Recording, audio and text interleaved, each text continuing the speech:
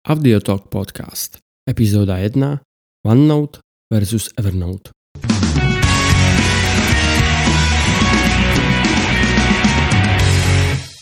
Vítajte u prvej epizódy podcastu Audiotalk. Naším cieľom bude pre každú epizódu vybrať jedno téma, ktoré sa budeme snažiť detailne rozobrať a vniesť do neho vlastnú skúsenosť. Je možné, že na tú istú vec budete mať odlišný názor, nespomenieme úplne všetko alebo vyslovíme nie úplne presnú informáciu. Vieme totiž, že nevieme všetko. Budeme radi za každú spätnú väzbu a dajte nám prosím vedieť na Twitter alebo zanechajte hodnotenie na iTunes. Do budúcich epizód sa budeme snažiť na tom zapracovať. Všetko podstatné nájdete na webe Audiotalk. Aby som sa predstavil, moje meno je Tomáš Foldy a spoločne so mnou je tu Jarda Martin. Ahoj Jarda. Čau Tome. Ako sa dneska máš? Chceš pozitivní, neutrální nebo negativní začátek? No pozitívny. Tak Bohemka prohrála s Teplicema jenom 1-0 a nejsme na sestup. Kotník mě bolí tak, že neběhám, ale můžu chodit. Neodešel mi disk, ale řadič, nicméně mám zálohu. Docela dobrý vlastně. No, tak to sú samé pozitíva a sociálne istoty. Co ty, jak to jde? Ale dobre. Teším sa na prvú epizódu, ktorú dneska spáchame, dúfam. No snad jo. Tak poďme na to, no. Já jsem se s tebou dneska chtěl bavit o Evernote a OneNote.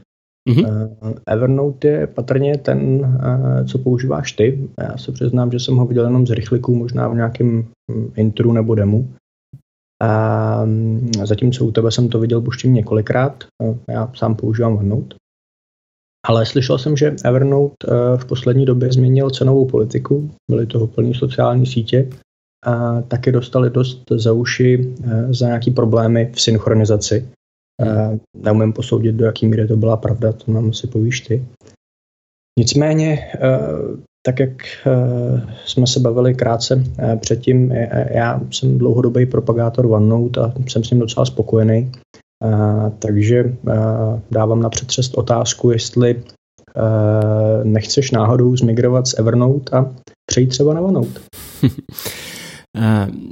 No, to, čo si hovoril o tej cenovej politike a o tých strácajúcich sa prílohách, áno, to je pravda. Ja osobne sám som ten problém so strácajúcimi sa prílohami nepocítil, nemal som ho. Ale je pravda, že či zmigrovať alebo nezmigrovať z Evernote na OneNote som si tú otázku položil tiež pred nejakým časom. Evernote v nejakej forme už používam, je to niekoľko rokov, v priebehu času sa to jeho využitie u mňa menilo a v zásade sa mení. My jsme asi na úvod možná měli říct, co to ten Evernote je, ne? No, to by sme možno mohli. Evernote je digitálny zápisník, ale nie len. Je do neho možné vkladať poznámky, respektíve tvoriť v ňom nejaké ako textové poznámky, ale je možné do neho vkladať aj rôzne súbory, obrázky, videá. A keďže je na všetkých platformách, a tým myslím Windows, macOS, iOS, watchOS, je možné všetky tieto poznámky mať uložené a synchronizované stále so sebou. Ja hovorím na všetkých platformách, nespomenul som Android, tam je tiež. Ešte, aby som sa k tomu vrátil. Ja, takže čokoľvek, čo tam dáme, vytvoríme, tým, že sa to zosynchronizuje, tak je to možné mať stále pri sebe. O čo viac na nejakom zariadení začneme tvoriť obsah, povedzme na Macu, a ten obsah je možné dokončiť v kaviarni na iPade, nejaké poznámky alebo čokoľvek. To je jeden z možných scenárov. Ten Evernote, tým, že je tak ako rozsiahlý, to je tá jeho výhoda aj nevýhoda, povedal by som. Myslím to tak, že tým, že nie je špecificky vyhranený, je možné ho použiť na čokoľvek a to občas mete. Jo. Já jako popravdě zatím si neřekl nic, co by ve OneNote nešlo. Sú tam ale rozdiely. Oni sú si podobné, tie aplikácie, ale rozdiely tam rozhodne sú, k tomu sa dostaneme. Ešte k tomu, ja potrebujem k svojej práci, potrebujem Word a Excel, takže som predplatiteľom Office 365 a súčasťou toho je aj OneNote a aby som sa k tomu vrátil, či zmigrovať alebo nezmigrovať, rozhodol som sa pred nejakým časom, ja neviem, je to 4-5 týždne možno, 4-5 týždňov, som sa rozhodol, že na všetky svoje Apple zariadenia OneNote nainštalujem práve s cieľom otestovať a zistiť, čo vlastne ponúka, aké sú jeho možnosti, kde sú práve tie rozdiely oproti Evernote a či do môjho workflow zapadne. Som si vedomý alebo uznávam, že niečo viac než mesiac používania nie je úplne dlho, ale nejaký obrázok mi to dalo. Aha. No a zmigruješ? No, já tomu asi rozumím. Možná se k tomu dostaneme později. K tomu, co jsi říkal, já Office 365 neplatím a vlastně ho nepoužívám a nemám důvod ho používat. Já totiž z celý té sady nástrojů Office 365 vlastně používám jenom 2, to je právě OneNote. Myslím teda pro domácí použití. Používám OneNote a používám OneDrive. Jsou tak nějak jako fungují poměrně zajímavé pospolu a souvisí to s tím, že si ty poznámky chceš nosit sebou, tak jak jsi říkal. Jinak mám pro to celkem dobrý důvod. My se v rodině už nějaký čas vezeme na vlně Google Apps, ještě v době, kdy byla pro domácí použití asi pro 4 nebo 5 licencí zdarma, respektive 5 accountů.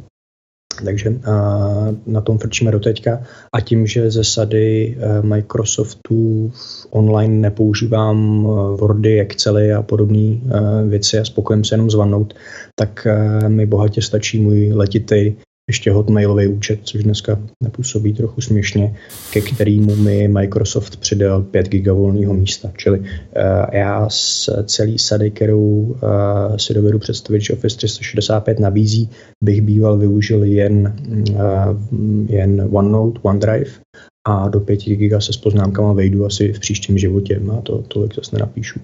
Takže jako za teba je OneNote zdarma? Jo. Vlastně jsou 2 možnosti, jak ho můžeš pořídit. Ty buď je součástí Office 365, a nebo je zdarma. Hlavní rozdíl, který tam vidím, je to omezení na těch 5 GB. Počítám, že ty na tom placeném účtu máš místa asi víc. Je to tak, v tom balíku Office 365, ktorý si predplácam, je myslím, že 1 terabajt, čož je celku slušná porcia. Čo sa týka tých cien, tak Evernote to má inak poskladané. V zásade má alebo existujú nejaké 3 možnosti predplatného, ktoré sú odstupňované rozsahom tých funkcionalít, ktoré ponúka a tým pádom aj cenu. Je tam nejaká základná, kde do Evernote je mesačne možné dostať 60 megadát a hovorím mesačne. Takže nie si ako keby obmedzený nejakým stropom, je to proste myslím celkovým stropom 60 megadát mesačne. Synchronizujú 2 zariadenia, čož je práve jedna z tých zmien a nie je to úplne moc. 2 zariadenia synchronizovať. Skoro ne. A je tam vyhľadávanie textu v obrázkoch a zo pár ďalších funkcií. Potom je tam plus verzia, kde je možné dostať do Evernote 1 GB dát za mesiac. Počet zariadení, ktoré je možné synchronovať, je neobmedzený. A oproti základnej verzii tam má, myslím, že pre posielanie e-mailov priamo do Evernote a tam je tá cena 30 € za rok. No a potom je tam Premium, kde je možné tam nasypať 10 GB dát za mesiac, takisto neobmedzená synchronizácia v rámci zariadení, vyhľadávanie aj v PDF, čo je zaujímavé, v Office dokumentoch a potom také featurey ako anotovanie obrázkov, história tých poznámok, čo je tiež veľmi zaujímavé, by mohlo byť zaujímavé. A ešte pár ďalších a tam je cena 60 za rok. Podrobne je to rozpísané na webe Evernote, dáme to do poznámok k epizóde a ja som zatiaľ na tej premium variante. Jo, a kolik tam poskočila ta cena, jak se bouřil celý, nebo minimálně polovina Evernote světa o tom, že změnili tu cenovou politiku. Kolik to bylo, víš to z hlavy? Presne nie, nejaký 20-30% plus. Tam v kontextu těch změn, co si popisoval, tak si dovedu představit, že by mě asi nejvíc naštvalo to omezení na ty 2 zařízení. To se fakt nepovedlo. No, nicméně je to placená služba, tak my nejsme ti, kdo by jako odběratel určoval pravidla, hádám. Je to tak, každý si to musí zhodnotiť sám, či je mu 60 alebo akákoľvek, alebo tých 30 za rok veľa alebo nie, za to, čo dostáva. Ja osobne ja nemám problém platiť za niečo, čo používam a využívam. Konec koncov tí vývojári z niečoho žiť musia. Já jsem popravdě čekal, že ta služba je mnohem dražší. 60 éček za rok, to zase není tak strašný. Ako vravím, je tam, alebo ako som hovoril, je tam ten nárast tých 20-30% a je otázka, či tá služba natoľko postúpila alebo sa zlepšila o tých 20-30%. Jo? No, já osobně nesnáším pravidelné platby za, co se řekne česky, maintenance, údržbu, předplatné, čehokoliv, pač jednak to ohrožuje rodinný rozpočet a jednak to pak sklouzává k tomu, že si platíš věci, které se ti sami prodlužujou a člověk nad tím jako ztrácí přehled, takže já bych byl jako asi opatrnější, nicméně jako proti gustu. Proč ne? Ako vravím, ja s tým ako vnútorne nejaký ako problém nemám a samozrejme pokiaľ sa situácia zmení a počase zistím, že tú ktorú aplikáciu využívam málo alebo menej alebo vôbec, pretože tie moje potreby sa samozrejme v čase menia, tak samozrejme opadá aj tá moja ochota platiť za to. Je pravda, že nedávno som si spravil nejaký ako prehľad, kde všade mám predplatné na aké služby a bol som dosť prekvapený, takže postupne to, čo nevyužívam alebo mám pocit, že sa bez toho dokážem obísť, tak postupne ruším. To je přesně to, o čem jsem mluvil. No. Já se do toho takhle nikdy nespadnul, takže těžko posuzovat, vždycky jsem se toho spíš bál. Co si pamatuju, tak historicky jsem si vždycky předplatil jenom 2 služby. Jedna z nich byla Endomondo, to je konkurenční produkt na běhání. Mimochodem docela povedený, ale celkem drahej. A to jsem vydržel tuším platit rok, pak jsem myslel, že ty služby vlastně nepotřebuju. A co platím do dneška, tak je Todoist, úkolovník, který mám moc rád, ale asi se po čase dostaneme v rámci téhle diskuze k tomu, že ho vlastně dneska už taky moc nepoužívám. Takže ho budeš postupně asi těž rušit. Země asi vývojáři radost mít nebudou, no. Země dostat korunu je problém. Dobre, ale poďme sa od tých cien presunúť ďalej a poďme hovoriť o funkcionalitách oboch aplikácií, pretože či už OneNote alebo Evernote nie je len zberný dvor, ale to, čo tam vytvoríme, tie poznámky, je možné nejakým spôsobom triediť, kategorizovať, hľadať nich, anotovať, zdieľať a tak vôbec, tak podobne. Odkud to mám vzít? No tak jakoby nejzákladnější členění, který vlastně OneNote nabízí, je poznámkový blok. Ta struktura je jakoby vícevrstvá. První poznámkový blok, to je prostě, řeklo by se asi poznámkový blok, nemám proto lepší ekvivalent. Pod ním na nižší úrovni je sekce, doufám, že se to překládá takhle, section je to anglicky. Sekce může být podsekce, pod tím je stránka a pod stránkou může být ještě podstránka a ta podstránka ještě může mít víc úrovní, čili poměrně složitá struktura a já jakkoliv miluju adresářovou strukturu, kde jsem schopnej vrstvit 40 hladin, tak tady tomu tak úplně jako nehovím. Jo, takže asi já se spokojím s méně vrstvama, než je tenhle počet. Ale každopádně, co je na tom zajímavé a co vnímám jako věc, která trochu podporuje kreativitu, je, že vlastně OneNote není jakoby poznámkový editor nebo editor typu Word, kde máš pevnou strukturu. On se chová jinak, vlastně kam klikneš, tak tam děláš obsah. Jo? Takže když vemu text, tak ho můžu uložit libovolně, ho rozházet po té stránce. To je něco, co vypadá jako textový pole. Můžu vzít fix a kreslit přes ty věci, které jsem tam udělal a vytvářet tam různý jako celkem zajímavé věci, takže tohle to beru jako velkou přednost. To znie zaujímavé. Já teda nemám iPad Pro s podporou Apple Pencil, ale príde mi to zaujímavé, ako jedna z možností. Tak ten taky nemám. Nicméně, pokud jde o kategorizaci poznámek, tak jak jsem říkal, vlastně používám jenom 3 úrovně. To znamená, mám ten poznámkový blok, pod ním je sekce a pod tím je stránka. Takže kdybych to přirovnal na nějakém příkladu poznámkového bloku, který používám, tak by bylo osobní, sekce by byla rodina a stránka by byla pes. Jo, teď jsem si to vymyslel z hlavy, ale takhle nějak by to mohlo být vrstvený. Evernote je v tomto trochu odlišný, alebo trochu, je prostě odlišný.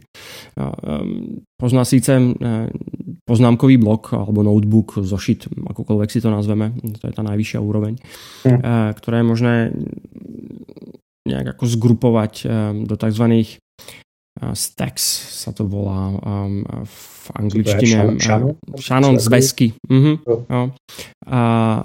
A tým pádom potom už je len poznámka. Neviem, či je to ešte stále aktuálne, ale bývalo obmedzenie na 200 notebookov, ktoré je možné v Evernote mať. Co by si s tým dělal? Môžeš s tým robiť čokoľvek. Jo. Každý zákazník, čo zákazník, to notebook. To je jedno z možných použití. Jo. Okay. A pokiaľ viem, tak vo OneNote takéto obmedzenie nie je. Tam je človek asi obmedzený len tým priestorom, ktorý má na OneDrive. Je to tak, no. Aspoň pokud vím. Takže štruktúra je relatívne plochá a keď som si to tak testoval, ten OneNote, tak mne asi trošku viac vyhovuje to, ako to má postavené OneNote.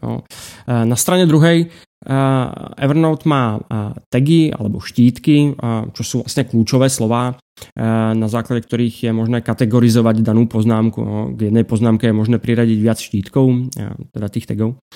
A na základe tých tagov je si možné vystavať určitú, dávam do úvodzoviek, adresárovú štruktúru.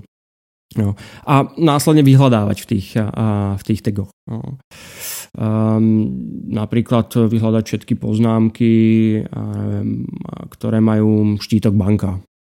Tak kde v akomkoľvek z tých notebookov fyzicky zase úvodzovky dávam, sedia, tak tým, že vyhľadávame v tých tagoch, tak nám zobrazí všetky, ktoré majú práve ten štítok. To je asi ale niečo, čo je celku známe. A keď sme o tom vyhľadávaní, tak Evernote má pokročilé vyhľadávanie. Tie parametry toho vyhľadávania je možné si ich uložiť a v prípade, že niečo vyhľadávame relatívne často, tak to dáva zmysel si tie parametre uložiť a tým pádom ich rýchlo k ním pristupovať. Má tam operátory a pokiaľ viem, tak to je niečo, čo OneNote nemá, lebo ja som to tam nebol schopný nějakým způsobem nasmlouvat. To zajímavý, ale vůbec to tam není. Doteďka se jako pídím marně potom, proč to tam nepřidali, ale možná, že to dneska lidi nepotřebují. No. Google svět to asi obrečí, ale není to tam, hledáš opravdu full textem všude. Nemůžeš dát mínus, tak jak bys třeba čekal, nebo or, nebo něco takového. Ne, vůbec nic takového tam není. Když se bavíme o těch tazích, nevím, jak se to skloňuje, tags, tak ve OneNote to funguje podobně, ale vlastně asi trochu jinak. Tam je celkem robustní aparát na vytváření těch tagů, značek, a je to jakoby, někdo se snažil to udělat jako lidsky, jo? Tak jak jsme my dva zvyklí z Twitteru a Slacku a tak používat hash a ten tag, tak tady můžeš používat jakoby vizuální značky, jako emotikony by se řeklo, nebo něco takového, takže otázka může být takový pěkný otazníček, výkřičník může být vysoká priorita a tak. Ono, jako pro mě je to zbytečný, ale všiml jsem si, že lidi to hodně používají, že se v tom textu líp orientujou. Jo? Potom prostě můžeš vyhledávat jenom v rámci těch značek a tak. A tu funkci vyhledávání bych obecně vypích ve OneNote.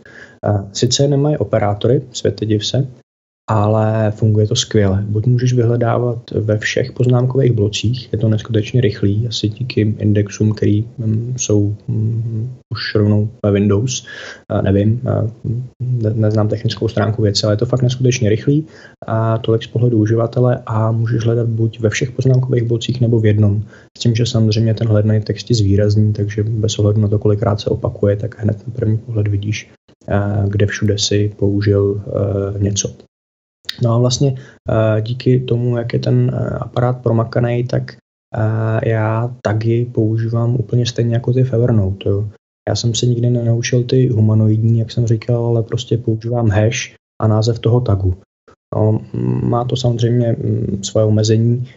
Ve chvíli, kdy nedodržíš konvenci a jednou tam napíšeš Tomas, po druhý Tomáš a po druhý T Feldy, tak to budou 3 různý tagy a jak se tam chybí našeptávač. Jo. Pak v tom máš guláš. Ale já jsem, přiznám se, v těch tagách, nebo googlovsky by se asi řeklo labelech, nikdy moc pořádek neměl a moc tomu nehovím. Nemám v tom disciplínu prostě udržet tu názvovou konvenci a dávat si bacha na to, co jsem kde použil. No, keď je tam absencia toho našeptávaču, tak je to ťažšie. No.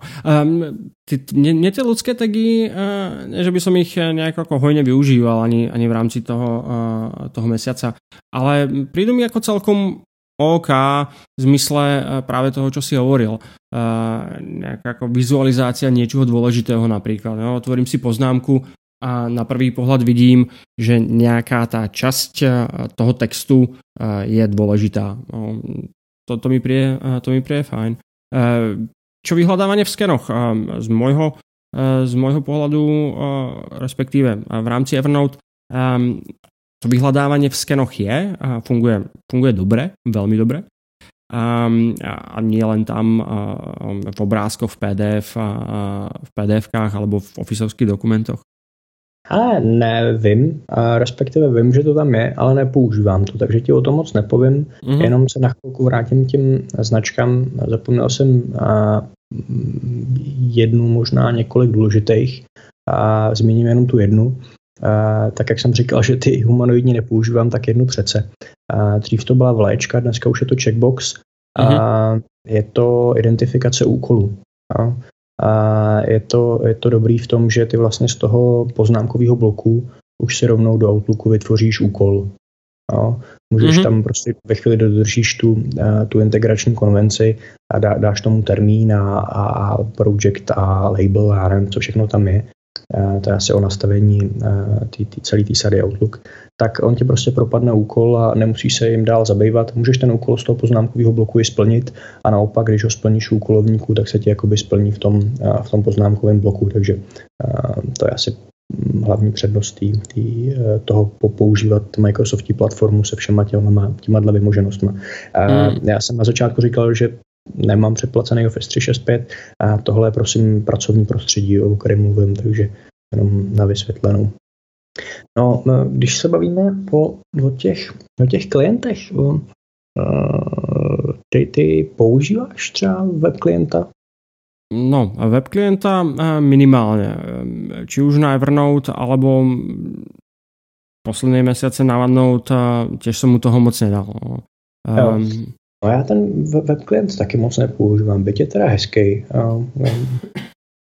Jako musím říct, že zvládli integrovat do jedné stránky víceméně většinu funkčností, který potřebuješ, nebo který já, nevím, jestli potřebuješ, ale který já používám v tom tlustém klientovi, ale je pravda, že ho používám minimálně.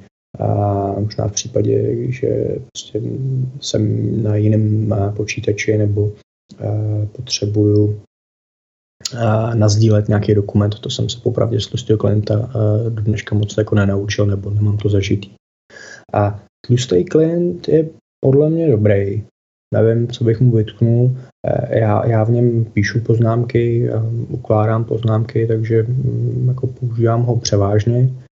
No a mobilní aplikaci, o těch jsme ještě nemluvili, ale tam musím říct, že já ji sice mám, ale teďka přemýšlím, když jsem to naposled použil. No. Možná to bude jako 14 dní, když jsem něco hledal. Rozhodně se na mobilu nebo na iPadu nebo v mém případě na Androidním tabletu nedá ten obsah pohodlně tvořit. To asi bude muset ještě dozrát do toho. Já prostě pořád se nemůžu pomoct, ale není na laptop. Takže já nevím, no, ten mobilní klient je prostě na mě moc těžký. Ja osobne, čo sa mobilných aplikácií týka, používam výhradne len na to, aby som v prípade, že niečo potrebujem, aby som tam niečo vyhľadal. Rozhodne v nich netvorím obsah, takisto nevyhovuje mi ani jedna. Ani OneNote. Prosím? Nemáš Apple Pencil? Nemám Apple Pencil a ako vravím, nevyhovuje mi v tom tvoriť obsah. Ani v jednej. Ani vo OneNote, ani v Evernote. Čo sa týka tej desktopovej verzie, neviem, no, je to proste Microsoft, no. Drží si to svoje. Lichotka? Neviem, záleží od toho. Drží si to svoje, čo sa dizajnu a nejak tej ergonomie týka. Príde mi to také ako preplácané celé. A v tom macOS, v tom systéme mi to príde trošku ako pes na oko, ale to je čisto subjektívny pohľad. A takisto je subjektívny pohľad, že teda fialovú farbu nemám moc rád. Se moc nepovedlo, souhlasím. Mám je to nějak neruší. Ten Evernote mi príde subjektívnejšie, čo sa dizajnu týka, trochu lepší, alebo lepší. Takže zelená spíš než fialová. Nebo zeleno-bílá? Jakou barvu má Evernote vůbec? Má jako logo má zelené a tá aplikácia je taká šedá a černou alebo stmavou. No, takže toľko asi k tomu. Jo, ešte k tej mobilnej, ako som hovoril, že ich v zásade využívam len na vyhľadávanie. Tak občas ho využívam, aby že do nej pošlem niečo. Pomocou ShareSheet, keď som v Safari napríklad a je niečo, čo by som chcel si nutne potreboval niekam poslať, tým myslím do Evernote alebo do OneNote, tak využijem ten vstavaný nástroj ShareSheet a to ešte je niečo, kde tú mobilnú aplikáciu využívam. Ale rozhodne nefotím. Jo, pravda. Na Evernote som ešte, aby som bol úplne presný, na Evernote som fotil, respektíve som tam dával a skenoval vizitky. Jo. Ale já úplně nevidím do toho jablečního světa. ShareSheet je něco jako u nás 3 tečky, to znamená odešli do jiné aplikace. No vzdielaj. Áno, vzdielaj. Vzdielaj. A mimochodom aj medzi je tam rozdiel v zmysle OneNote a Evernote, ako to má riešené. Pretože povedzme, že by som chcel vybrať, len by som do tej tela poznámky chcel poslať len nejaký ako vybraný text, ktorý mám povedzme v na nejakej web stránke, tak v prípade, že ten text vyberiem a dám zdieľať, tak Evernote mi do tela poznámky dá len ten vybraný text a dá mi tam aj link. OneNote má inak. OneNote v podstate ignoruje ten vybraný text a len tam posiela weblink a môžeš si vybrať teda notebook, do ktorého to chceš poslať, a to samozrejme aj u Evernote. Takže Evernote tam nedává obsah? Pravdu správně? Právě, že ano. Dává. OneNote tam nedává. OneNote tam nedává obsah. Jo, to máš pravdu, nedává. Dává tam link. Ne, dává tam obsah. U mňa ne. Aspoň, a možno bola chyba v prstoch, ale mne sa to... Ne, určitě vykopíruju část webové stránky, pejsnu si do poznámkového bloku, nebo do stránky v poznámkovém bloku a mám tam jak ten text a pod ním je URL k tomu textu, odkud jsem ho vzal. No tak schválne. A hovoríme o mobilnom zariadení, jo? Áno. Tak schválne. Ja som úplne zaskočil, mám to vyskúšať taky. A jo? Tak to bola asi chyba v prstoch? No, to měl bez kopírovaný nebo něco. No, alebo niečo, no. Tak jo? To je jedno, čertovém, to je detail asi. No, tak hele, ešte aby sme v rýchlosti ako prebehli tie funkcionality. Tak Evernote vo všeobecnosti má celú škálu možností, ako tú poznámku vytvoriť. Tou najzákladnejšou je samozrejme dať novú a začať písať. Potom je tam WebClipper, čo je vlastne rozšírenie pre webový prehliadač. Myslím, že je tam podpora pre všetky také tie zaujímavé Firefoxy, Explorery, Safari a tak. Obdobne to má aj OneNote. To znamená, tiež má to rozšírenie. Ale Evernote ponúka trošku viac možností. Napríklad je možné priamo urobiť si screenshot a anotovať ho, dať mu tam šípky a tak ďalej. Priradiť tagy a dokonca je tak chytrý, že ponúkne aj notebook na základe toho obsahu. V prípade, že si zalogovaný cez ten plugin alebo cez to rozšírenie, tak on sa ti pozerá na obsah a na základe toho obsahu ti ponúka aj ten notebook, do ktorého by si to mohol možno chcieť uložiť. Tiež ďalšia z možností je preposlať si e-mail na e-mailovú adresu, ktorú Evernote ku každému účtu dáva. A tam je možno ešte zaujímavé to, že keď urobíš to preposlanie, tak v prípade, že dodržíš nejakú špeciálnu syntaxu, tak je možné definovať priamo, do ktorého notebooku to má padnúť, aký tag to má mať, alebo tie štítky. A tie sa následne automaticky priradia. A OneNote to má tiež, ale v nejakej obmedzenej forme a tam je nejaká generická e-mailová adresa. Myslím, že v nastaveniach si nastavuješ, z ktorej e-mailovej adresy je to možné prijímať. No. Povolíš si jednu nebo x nebo masku adres a pošleš e-mail na OneNote, nevím, to je jedno, na nějakou konkrétní adresu a on se prostě přiřadí k tomu poznámkovému bloku.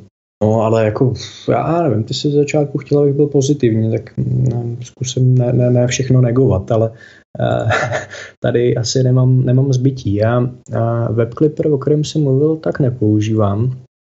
Mám proto dobrý důvod, a to sice, že v práci na Internet Exploreru nemám nainstalovaný plugin a nemám důvod nikoho trápit s tím, aby mi ho tam instaloval, protože to vlastně nepotřebuju. A doma, kde jsem to chtěl vyzkoušet, tak, jak si správně říkal, sice existuje rozšíření pro Firefox, který používám doma, nicméně světe div se, nefunguje. Nedá se do toho zalogovat. Aspoň u mě ne, zkoušel jsem to i v Chromu a dělalo to podobný voloviny, takže nepoužívám, ale já kvůli tomu jako nepláču. Já si opravdu vystačím vesměs s základníma funkcemi, který ten nabízí, takže tohle není něco, co bych jako nutně potřeboval.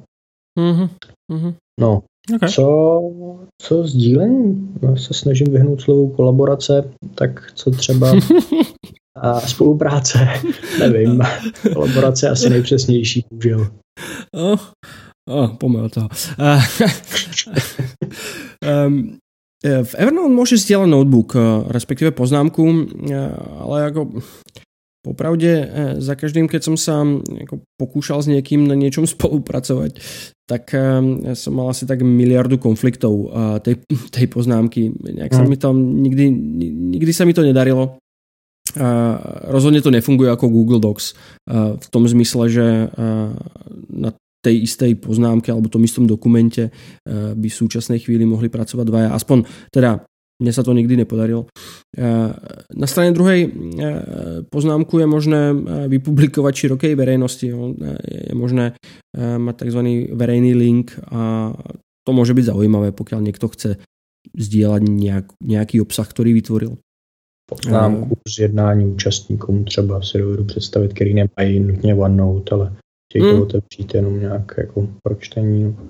Jo, jdeme to. No, to mi úplně přihráváš, víš, co mě hrozně štve. Jak tam je, když ty mi nazdílíš nový poznámkový blok, tak on se mi na žádný zařízení automaticky sám nepřidá. Myslíš o OneNote?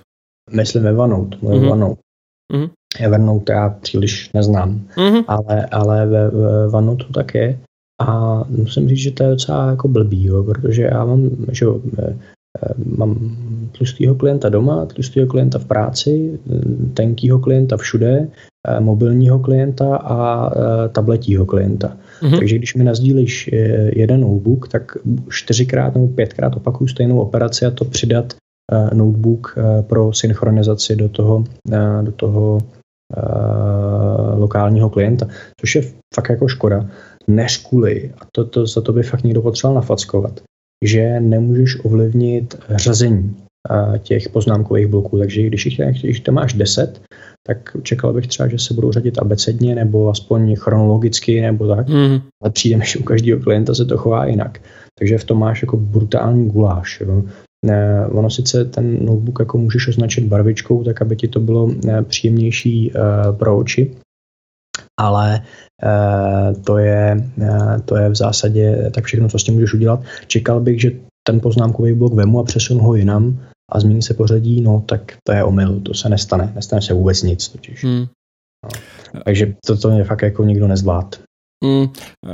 Jo, ako pravda, no. Ja keď som namigroval poznámky, respektíve notebooky z Evernote do OneNote, tak som bol do značnej miery prekvapený, pretože práve z tých dôvodov. Myslím si, že třeba u stránek to pořadí jako změníš, tam ho ovlivníš, teď bych kecal, to normálně, ale u těch poznámkových bloků je to z nějakého důvodu natvrdo, asi se s tím nikdo nechtěl trápit, no, škoda. Druhá věc, která mě štve, ty jsi si řekl jednu velkou věc, a to sice, že OneNote, a počítám, že vlastně ani Evernote není Google Docs. Jo? Někdo by čekal, že si sedneš a v 10 letech začneš tvořit nějaký zajímavý obsah. Tak to prosím pěkně ne. Takhle to úplně nefunguje. Je to tak dobrý, jako vzít ty poznámky a poslat je někomu k revizi, jo? Nebo vzít zápis jednání a poslat ho k revizi. Tak to asi jo, ale online tvoření obsahu to vážně nefunguje. Co bych já čekal, ale že tam bude, přestože vnímám, že to je trochu jiný nástroj než Google Docs, že tam budu moct přitagovat lidi. Nevím, jak to mám říct srozumitelně, nějak československy, ale zkus. Označit kolegu nebo člověka, s kterým na tom spolupracuju. Tak, aby mu dostal notifikaci. Příklad za všechny. Ty uděláš revizi mýho textu a změníš ho. A já nebudu rozumět důvodu, proč to změnil. Tak bych čekal, že dám zavináč Tomas a napíšu tam, že ti nerozumím. A nutně to nemusí být jazyková bariéra, podotýkám. čekal bych, že ti přijde notifikace nebo že si budeš moct zabývat tím, co je označený jako Tomas. A nic takového tam není. Nejspíš ti přijde notifikace, že jsem něco změnil a ty vlastně nevíš co, takže musíš jít dovnitř a složitě tam hledat, co se kde událo. Navíc tam pak jako zmatečně působí ta na jedné straně kreativní možnost toho, že ten obsah vzniká vlastně kdekoliv. Jo. Takže ve chvíli, když se pak překrývají 3 textové pole a do toho ještě nějaká pěkná čmáranice a pod tím obrázek, no tak už opravdu vůbec nikdo neví, co je koho a co se kde změnilo. No. Takže na nějaký živelný úpravy poznámek to nemůžu doporučit. No, proto ten nástroj asi ani není určený. To bych jim vyčet. Promiň, si chtěl něco říct. Ne, pokračuj. To bych jim vyčet bych jim, ale to je takový uživatelský evergreen otázka, jak moc je to ještě relevantní. Evernote, stejně jako OneNote, o kterém mluvím, tak pravděpodobně má možnosti integrace s ostatními aplikacemi. Nejinak tomu je v případě OneNoteu, OneNote.com/apps, tuším, pak ten link můžeme dát někam se do poznámek k té epizodě, tak nabízí celou řadu aplikací, které se dají použít, ale celou řadu v uvozovkách. Vlastně jich tam moc není. Zjistíte, že těch, který se skutečně efektivně dají použít, je málo. Ty, který se dají použít efektivně hodně, tak stojí hodně peněz. A to je zrovna příklad OCR, o kterém jsme se bavili. Tuším, že asi 300 není něco, co bych za tu aplikaci, již jméno jsem zapomněl, chtěl zaplatit, ale to je zase můj způsob uvažování. To znamená, to je pravda, já jsem to nějak jako detailně toto neskúmal, detailně, ale to znamená, že to OCR nie je vstavané? Já si myslím, že v tlustém klientu je. Teď jsem se bavil o tenkým klientu, kde je nějaká apka, s kterou se to integruje. Ale teď mě prosím fakt nikdo nechytejte za slovo, můžu ještě zkusit proklikat. Tím, že to nepoužívám, tak nevím. Musel bych si vymýšlet, fakt netuším. Okay. A minimálně vím, že kolegové to nějak používají, ale nevím, jestli to je nativně, nebo jestli na to mají třeba nějaký jiný nástroj. Nevím, kecal bych, můžeme prozkoumat a doplnit eventuálně. A to je asi tak všechno, co bych tomu jako vytknul. Tak když se bavíme o sdílení a o tom, jak kterýho klienta používáme. Okay. No, nicméně, ať furt nemluvím jenom já. Jak probíhala ta migrace u tebe? Povedlo se to? Tá migrácia prebiehala celku hladko.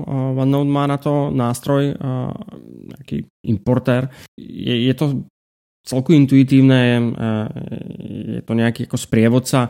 Dokonca je možné si definovať, či tie tagy, o ktorých sme hovorili z toho Evernote, či to chceme dostať do OneNote. Tam k tomu ale pristupuje trošku odlišne. Keď si určíš, že áno, chcem naimportovať tagy, tak vlastne z tých tagov on v rámci toho notebooku robí sekcie, tak ako si popisoval tú štruktúru. V mém případě byl nekončící seznam. Nie úplne, pretože berie prvú. Takže první použitý tag rovná se sekce. Áno. No tak to je ošklivý. Není úplne, pretože on ti to nezahodí. Ako prvý riadok potom do tej poznámky píše zbylé tagy. Ti vypíše všetky tagy. No tak takže o ne neprídeš, ale je to definované tým, ako je postavený ten OneNote. No nicméně, jak víš, že první hashtag, první tag byl ten důležitý. Ale nějaká blbost. To neviem, ale samozrejme nevie to. No, je nutné si ako uvedomiť, že v prípade, že robím migráciu tohto typu, tak to úplne zase nebude áno, a na lusknutie prstu. No. Nejaká miera automatizácie tam je, ale rozhodne to bude predstavovať aj manuálny zásah. No. A nemôžem odporučiť urobiť to, že to tam by niekto chcel nasypať všetko. No. Možno začať postupne kus po kuse a nejak to tam ako postupne naskladať, teda keď by niekto sa rozhodol, že chce vyskúšať alebo zmigrovať na OneNote. Bylo by asi na místě zmínit, tak dlouho to používáš. Počítám, že několik let, že jo? Takže no, jistě. To je asi větší. Jak dlouho? Fakt netuším. Rok, neviem. V řádech let. Áno. Okay. Čo by som ešte možno povedal, je, že defaultný alebo východzí font je vo OneNote Calibri a ten je si možné v nastaveniach zmeniť. Ja som to urobil až po importe niekoľkých tých notebookov a neprejavilo sa to. To znamená, pokiaľ niekomu nevyhovuje východzí font, tak odporúčam si ho prenastaviť predtým, než ide robiť ten import, pretože potom by to musel na každej tej poznámke a tak ďalej meniť. Na Windows se to ve OneNote chová úplně stejně, to jsem se ani nevšiml, člověčem. To Calibri nějak neruší asi. Ja to Calibri moc nemusím, ale to je zase osobná preferencia. Čo je dobré, že v rámci tých nastavení je možné sa celku slušne vyblbnúť s tým podkladom toho papiera. No. Tak ako si o tom hovoril, že vlastne je to výkres, tak môže mať linkovaný, kostičkový a tak ďalej. Jasne. Pár vecí ma tam ale prekvapilo. Jednak mi to prišlo trošku divné, že som bol už prihlásený na zariadeniach v iOS, to znamená na iPade aj na iPhone, aj na Macu som mal nainštalovanú desktopovú aplikáciu. Všade som bol prihlásený a keď som sa prihlásil do webu OneNote, tak na mňa vyskakovali hlásenia a notifikácie o tom, aby som im dal telefónne číslo, že mi pošlú link, aby som si nainštaloval mobilnú apku. Čiže neviem, to mi prišlo trošku divné, ale povedzme. A ako si spomínal to radenie tých notebookov, tak ja som bol zo začiatku totálne zmetený. Pretože ako som tam naimportoval ich niekoľko, bolo ich teda viac než jeden, 3 alebo 4 som tam skúsil naimportovať naraz. Poznámkových bloků teda v terminologii OneNote, jo? Áno. Jo. Áno. Tak keď som si otvoril povedzme iPad, tak som tam videl nejaký ten východzí. Možno ešte nejaký jeden. A v tom prvom momente som ani teda nevedel, či sa to zdarilo. Či sa to podarilo. Pretože ako si hovoril, je nutné si ich pridať a tak ďalej. Takže toľko k migrácii, takže sú tam určité úskalia, ale v zásade by som to mohol zhodnotiť ako celku pozitívne. Mm-hmm. Takže jako víceméně úspěšně si zmigroval. Mluvil si o tom, že zhruba 1 měsíc si tu aplikaci používal, nebo kecám, tak nějak si říkal, viď? Mm-hmm. Že pověz nám, jaký to je, teda speciálně mě. Pověz mi, jak jsi spokojený s OneNote po tom, co jsi přešel, nebo nepřešel, přešel, co jsi prostě začal používat jiný nástroj. Většinou se s tím uživatel dost trápí, protože je to jiný, že jo? Isté. Ja na to, aby som bol schopný ti odpovedať, asi by som mal ti povedať, akým spôsobom som používal, respektíve používam Evernote. A zase sa vraciam na začiatok. OneNote som testoval, alebo ešte povedzme testujem, či by zapadne do môjho workflow. Uh-huh. Tak Evernote som volakedy používal úplne na všetko.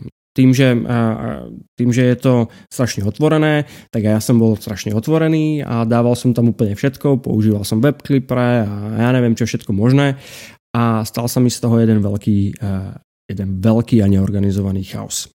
Uh-huh. Takže v zásade som spravil Evernote bankruptcy. Zobral som všetky poznámky a vytvoril som si notebook, archív a tam som ich všetky presunul. No. Vedel som, že v prípade, že by som vôbec kedy niečo potreboval, tak tým, že ten Evernote, to vyhľadávanie má z môjho pohľadu veľmi dobre zvládnuté, tak som tak nejak predpokladal, že by som to bol našiel, keby som to potreboval. To, že som to asi nepotreboval, to je vec druhá. No, hlavně to zpravidla nenajdeš, ať už máš vyhledávání jakýkoliv, aspoň teda podle mých zkušeností. No, takže ako náhle som urobil tento prvý krok, tak som, respektíve ešte tesne predtým som sa zamyslel a vyskladal som si tie notebooky, tak aby dávali trošku väčší zmysel. Takže som začal postupne do Evernote pridávať veci typu účtenky, faktúry, keď som cestoval, tak nejaké ako doklady a podklady k ubytovaniu, rôzne potvrdenia, heslo na Wi-Fi.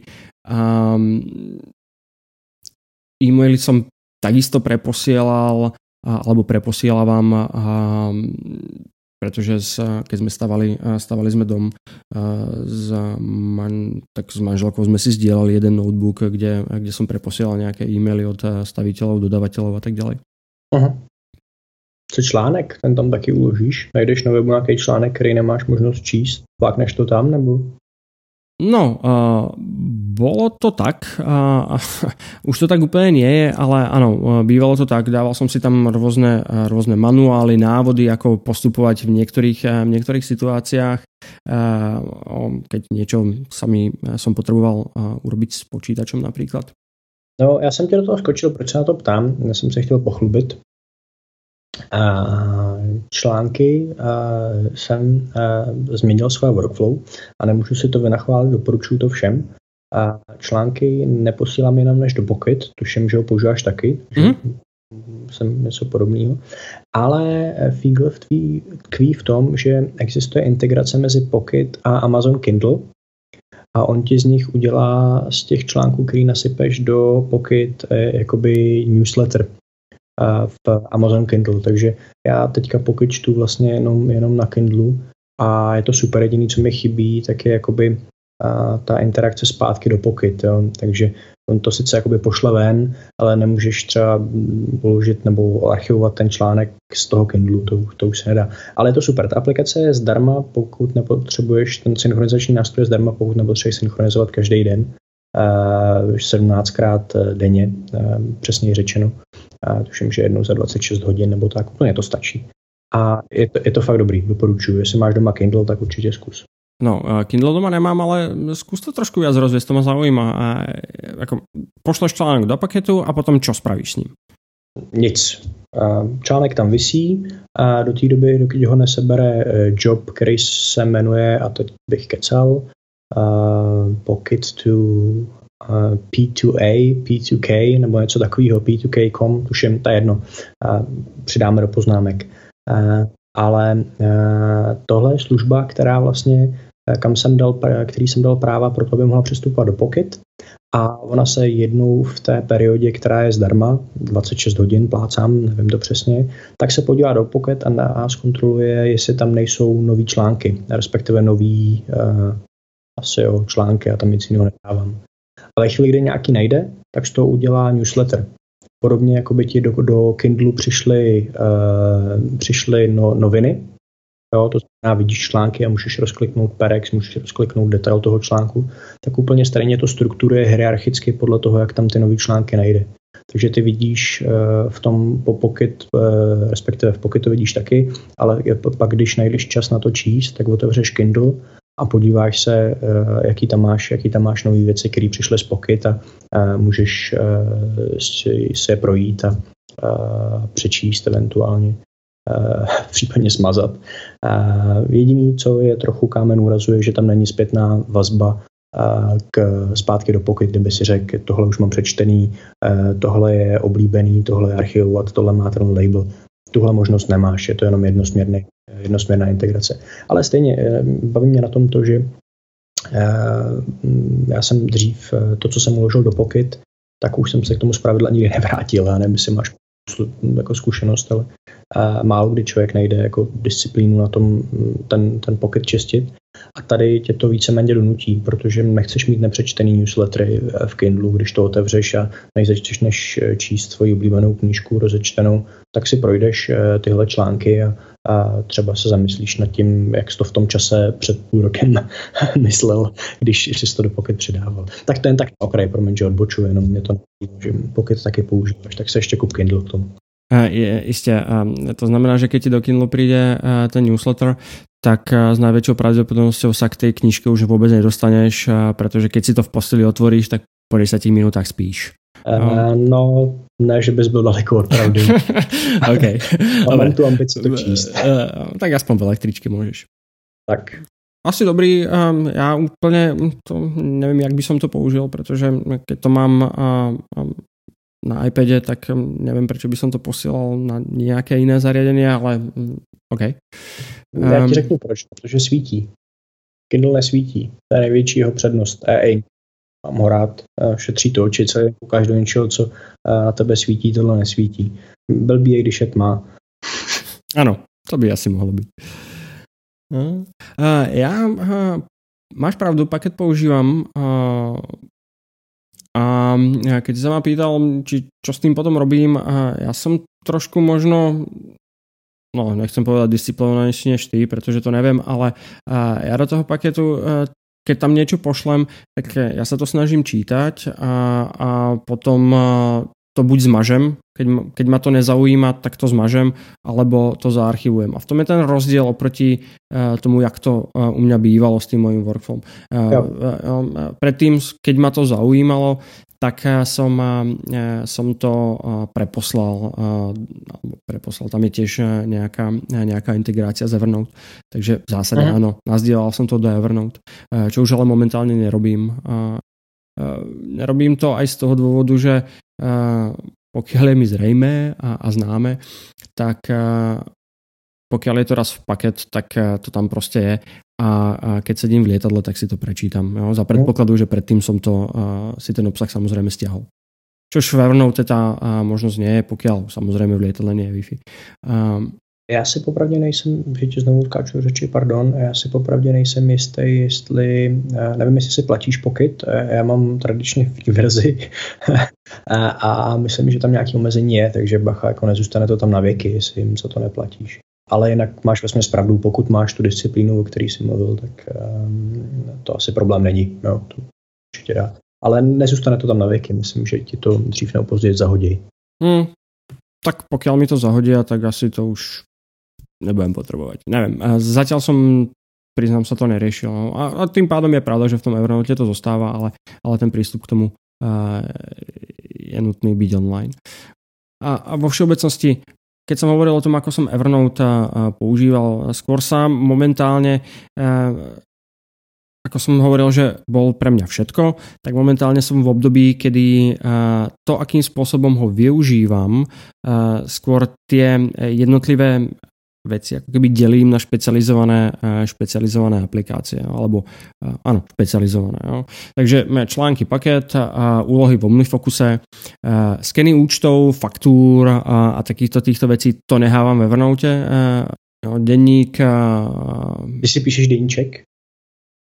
Snažím sa. Co je dobrý? Snažím sa. Tá disciplína, musím na tom zapracovať, ale snažím sa každý deň, aj keď pár viet, ale áno, to celku pomáha. Si vyplakať sa.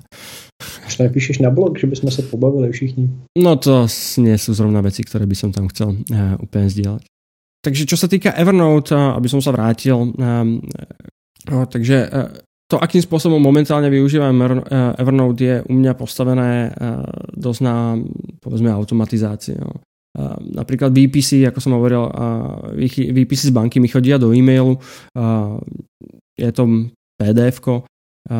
Áno, mohol by som ho preposlať do Evernote, ale ja tomu PDF-ku, pretože má nezmyselný názov, ja mu chcem dať nejakú ako názvovú konvenciu a pridať mu pár tagov, a preposlať ho do predefinovaného nejakého notebooku.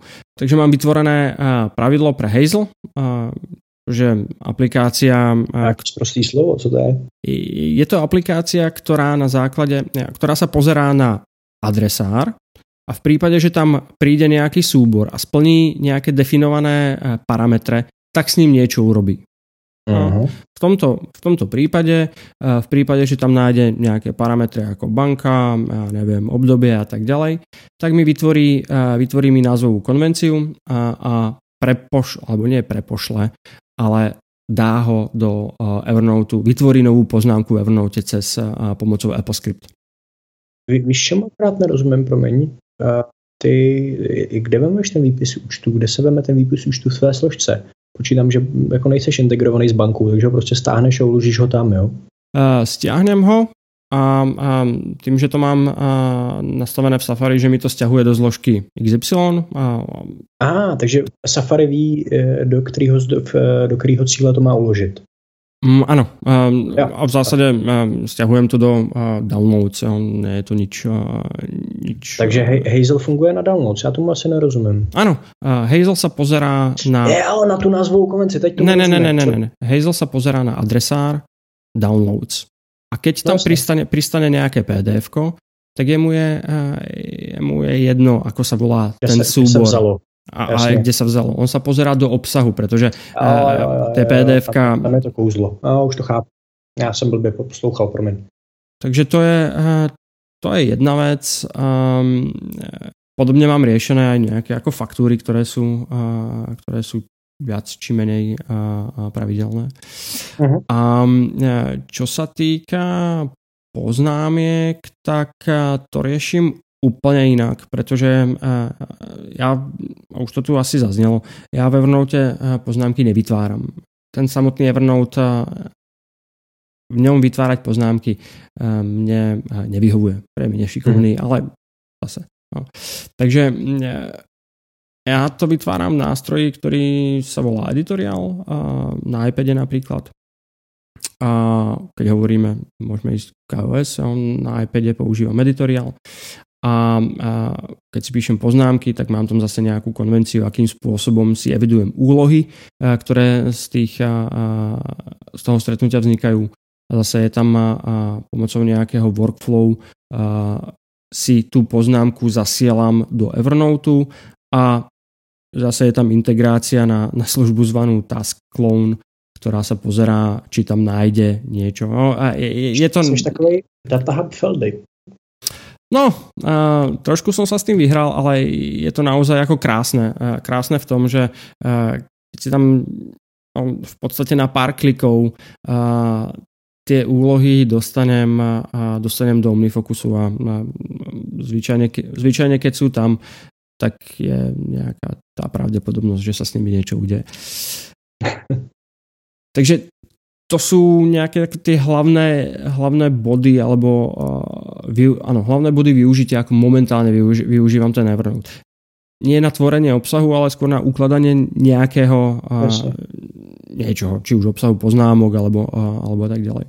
A teraz sa vrátim k tomu, čo si sa ma pýtal, jak do toho zapadá v podstate OneNote. A žiaľ, mne vôbec. No, mňa nepřekvapuje, ešte tak poslouchám.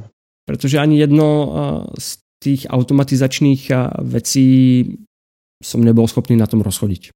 Pre mňa je celku mínus to, že ten OneNote nemá proste podporu AppleScriptu. To je niečo, čo som tam nebol schopný rozchodiť. Se obávám, že přesto nejde Microsoftí vlak, ale...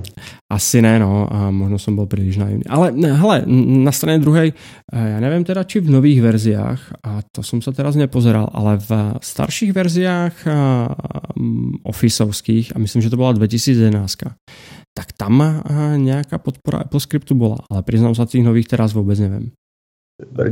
No, já jsem, není to tak dlouho čet někde o opačný směr, a to sice, že jak se jmenuje ten jazyk, Visual Studio se jmenuje tam ta aplikace, naopak jako core Microsoftí, tak prý bude fungovat na Macu. Už dokonce to vyšlo. Už to je venku dokonce. Mm-hmm. Zkoušel jsi to? Ne, čo by som s tým robil? Jsem zapomněl. No hele, já jsem zpátky k OneNote, já jsem ten Zapier taky neskoušel, ale možná bych mu dal šanci. Dneska už jsou podle mě dál než If This Then That, který teda jsou moje oblíbený, ale jako možná, že bys minimálně část z toho tvýho workflow tam nějak poskládal.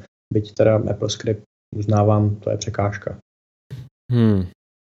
Teraz sa ešte pozerám, tak Word má podporu AppleScriptu. A teraz znova skúsim teda OneNote. Či to zase nebolo v ručičkách.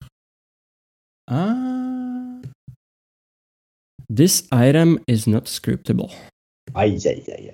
Takže skutečně ne. A tak jestli to má Word, tak možná, že to pro Microsoft zase není tak jako nepřekonatelná překážka. Jde o to, či tá investícia do toho sa im vyplatí. Napiš na support.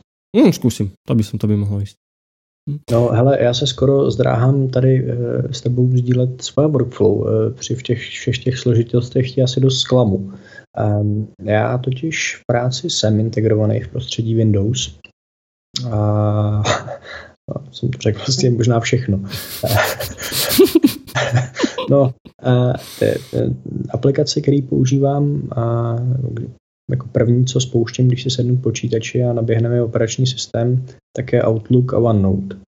A vlastně většina mýho dne se odehrává v těch dvou, takže jsou to e-maily a kalendář a úkoly v Outlooku a jsou to poznámky ve OneNote. Takže, jak jsem říkal, OneNote a poznámky a kalendář a maily a všechno je integrovaný spolu, takže poznámky můžou vznikat z e-mailů, úkoly můžou vznikat z e-mailů, úkoly můžou vznikat z poznámek. Všechno to je taková jako jedna velká rodina. A já teda musím říct, že se vystačím s tím, co je tam jakoby nativně. To výhoda asi fakt tkví v tom, že nebo moje konkurenční výhoda při používání OneNote je, že k tomu mám ten zbytek těch aplikací. Co je třeba zajímavý, tak to ani samo sebou, tím, že doma nemám nainstalovaný Microsoft Outlook, tak už přicházím o možnost integrace s úkolama a s kalendářem. To už je možná trochu škoda, ale já nevím, těžko se vzdám Thunderbirda asi. Čili u mě poznámky vznikají buď tak, že rovnou nacpu do OneNote, odchylně od tebe si pustím OneNote klienta a píšu poznámky. Skúšal som to aj ja. A co? To píšeš, no. No, co bys čekal? Čili píšu rovnou do tlustého klienta. Případně, když jdu na schůzku, tak zpravidla začínám tak, že kliknu na tu schůzku v kalendáři a nahoře v Outlooku zmačknu plugin a on mi vlastně vytvoří poznámku v poznámkovém bloku, který zná. Vytvoříme stránku v tom poznámkovém bloku, který zná, protože tam je předdefinovaný a skopírujeme tam obsah toho, co o té schůzce ví, to znamená, kdy to bylo, kde to bylo, s kým to bylo. Co se tam dělo, vytvářím nebo zaznamenávám až v tom OneNote. To tam pak dopíšu. To je jeden způsob a pak taky já mám několik nemocí. Jednou z nich je, že se nemůžu odtrhnout od tužky a papíru. Myslím, že to je pořád nepřekonatelný nástroj. Nebo nepřekonaný, nevím, jestli nepřekonatelný.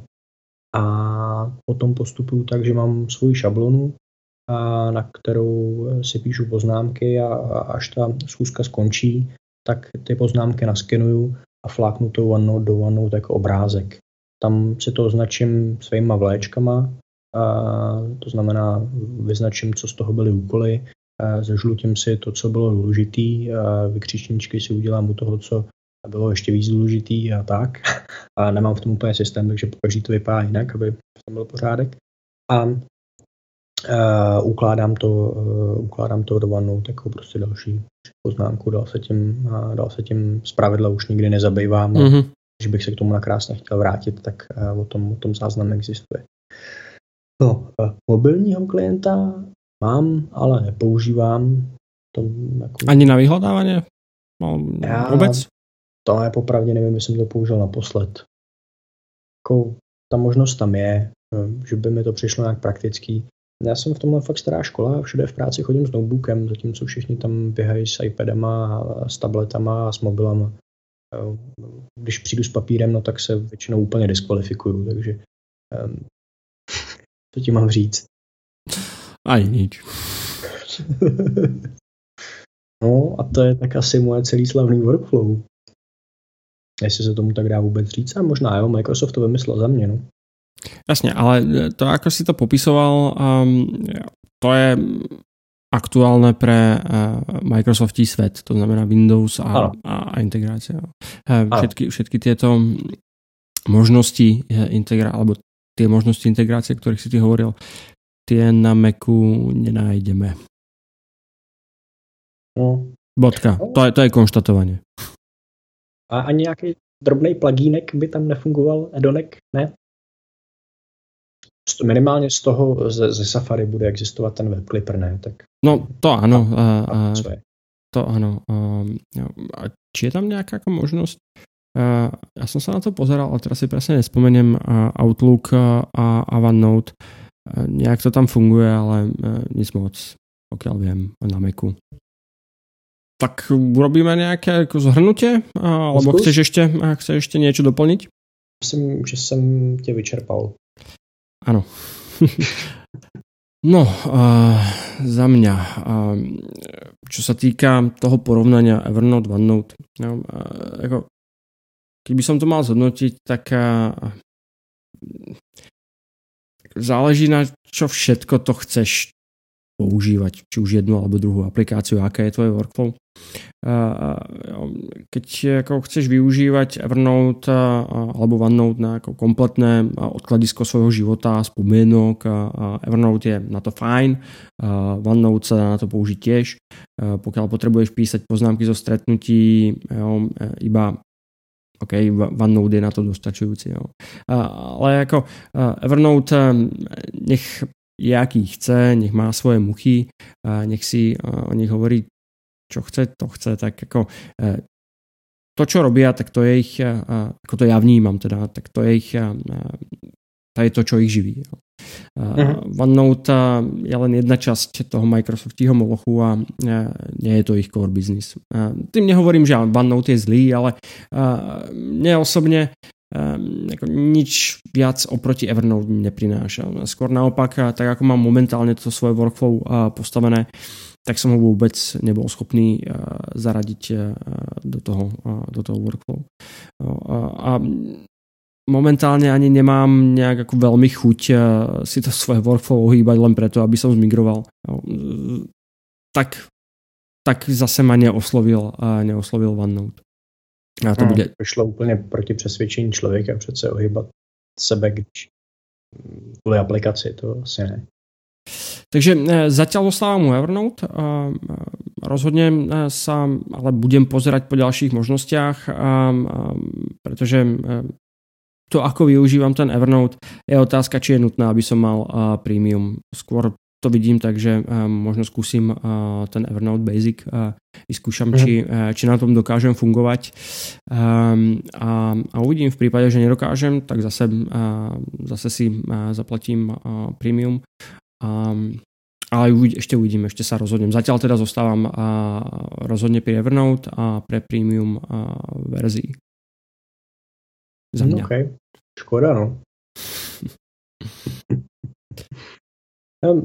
Jste shrnul za mě, myslím docela pěkně. Co víc bych tomu dodal. Tak dobre. Tak ti ďakujem za diskusiu. Ja ďakujem všetkým, ktorí to vydržali s nami až do posiaľ. Ďakujeme za to, že ste s nami boli. V prípade, že by ste nám chceli dať nejakú spätnú väzbu alebo nám niečo chceli povedať, tak určite nás zastihnete najlepšie na Twitteri. Jarda ako zavináč mé pravdy, ja ako zavináč Tobazy. Po prípade tie kontakty tiež nájdete na domovskej adrese podcastu www.audiotalk.cz. A ešte raz díky všetkým a majte sa pekne. Mějte se fajn.